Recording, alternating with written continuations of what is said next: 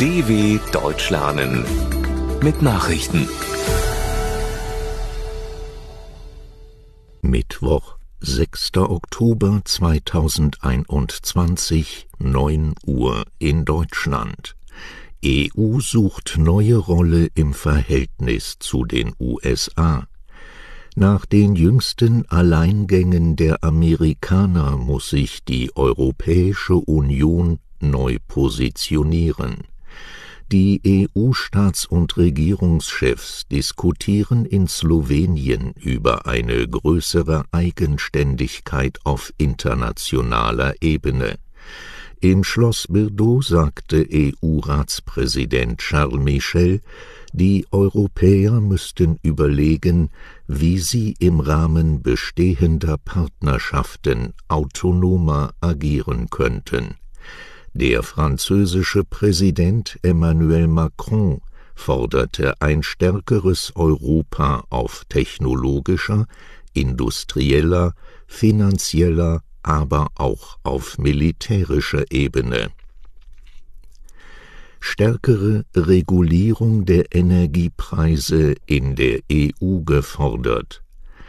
In der EU mehren sich die Forderungen nach einer stärkeren Regulierung der Strom- und Gaspreise.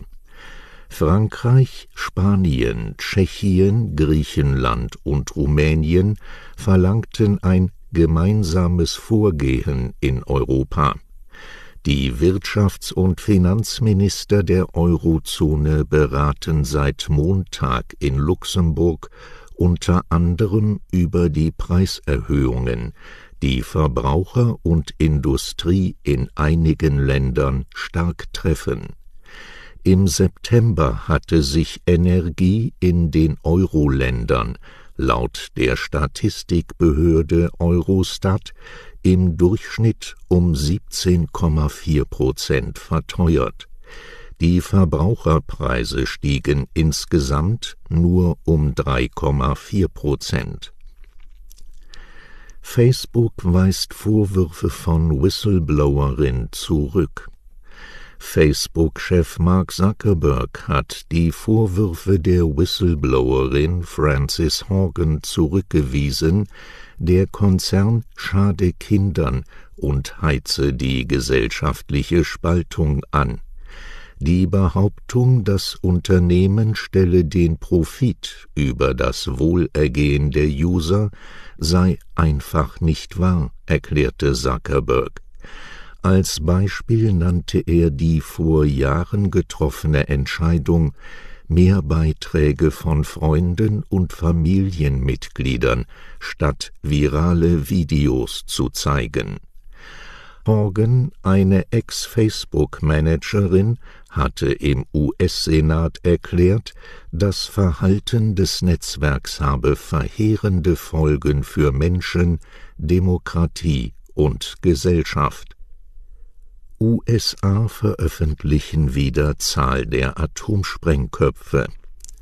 Die USA haben erstmals seit 4 Jahren wieder die Zahl ihrer Atomsprengköpfe bekannt gegeben.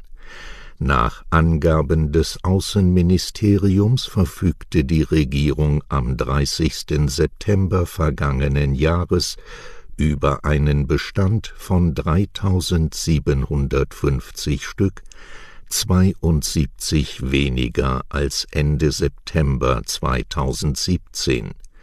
Zum Höhepunkt des Kalten Krieges im Jahr 1967 besaßen die USA noch mehr als 30.000 Atomsprengköpfe. Der ehemalige US-Präsident Donald Trump hatte die Zahl zum Militärgeheimnis erklärt. Die Regierung des amtierenden Präsidenten Joe Biden setzt dagegen auf Transparenz, auch um Abrüstungsgespräche mit Russland zu erleichtern. Libyen verschiebt Parlamentswahl auf nächstes Jahr. Die für Dezember geplante Parlamentswahl in Libyen ist verschoben worden. Der Urnengang werde im Januar stattfinden, sagte Parlamentssprecher Abdallah Bliek vor Journalisten in Tobruk. Die Präsidentschaftswahl soll allerdings wie geplant am 24. Dezember erfolgen. Die Wahlen sind aus Sicht der internationalen Gemeinschaft ein entscheidender Schritt zur dauerhaften Beendigung des Bürgerkriegs in Libyen. Das im ostlibyschen Tobruk ansässige Parlament und der Hohe Staatsrat in Tripolis, dessen Funktion jener eines Senats entspricht, streiten seit Wochen über die Rahmenbedingungen der Wahlen. Hunderte zeigen sich mit jüdischem Musiker Ofarim solidarisch. Nach einem Antisemitismusvorfall haben sich hunderte Menschen vor dem Westin Hotel in Leipzig versammelt, um Solidarität mit dem Musiker Gil Ofarim und dem Judentum allgemein zu zeigen. Aufgerufen hatte dazu das Bündnis Leipzig nimmt Platz. Der Sänger war am Montag nach eigenen Angaben Opfer eines antisemitischen Vorfalls in dem Hotel in der sächsischen Stadt geworden. In einem auf Instagram veröffentlichten Video sagte Ofarim, ein Mitarbeiter des Westin Leipzig habe ihn am Empfang aufgefordert, seine Kette mit dem Davidstern einzupacken. Dann dürfe er einchecken.